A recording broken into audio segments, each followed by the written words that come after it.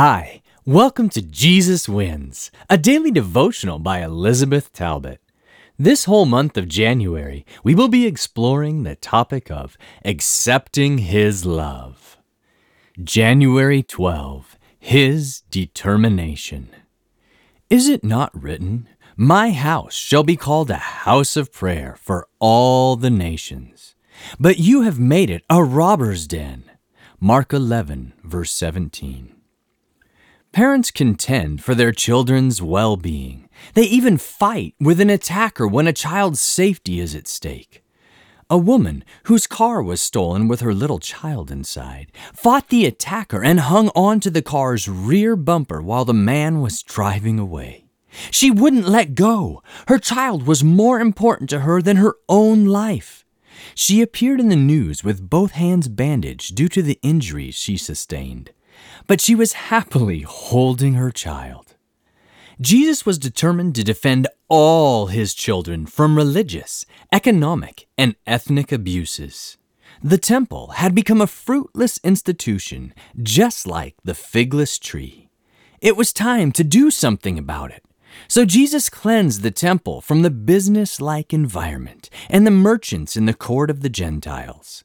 Just in case anyone missed what He was doing, Jesus began to teach them what this was all about.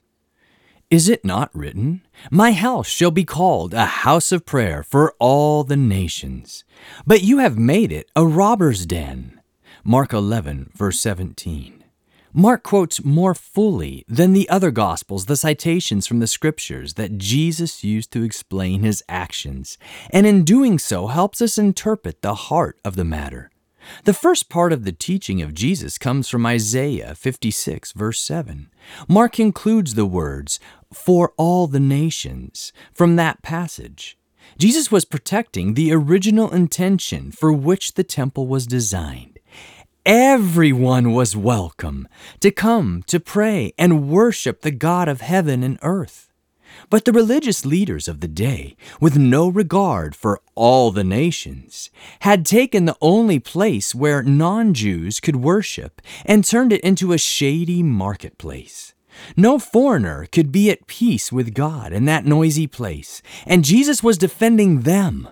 Just like a zealous mother defends her children, Jesus is determined to defend the right of everyone to come as they are to receive His blessing.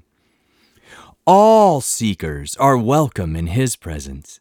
Jesus fought so hard for us on the cross that His hands and feet sustained irreversible injuries. Today's podcast was excerpted from the book Jesus Wins, published by Pacific Press Publishing Association.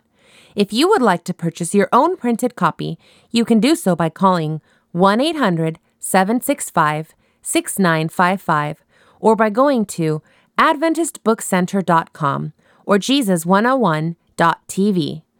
From all of us at Jesus 101, thanks for listening, and remember, Jesus wins!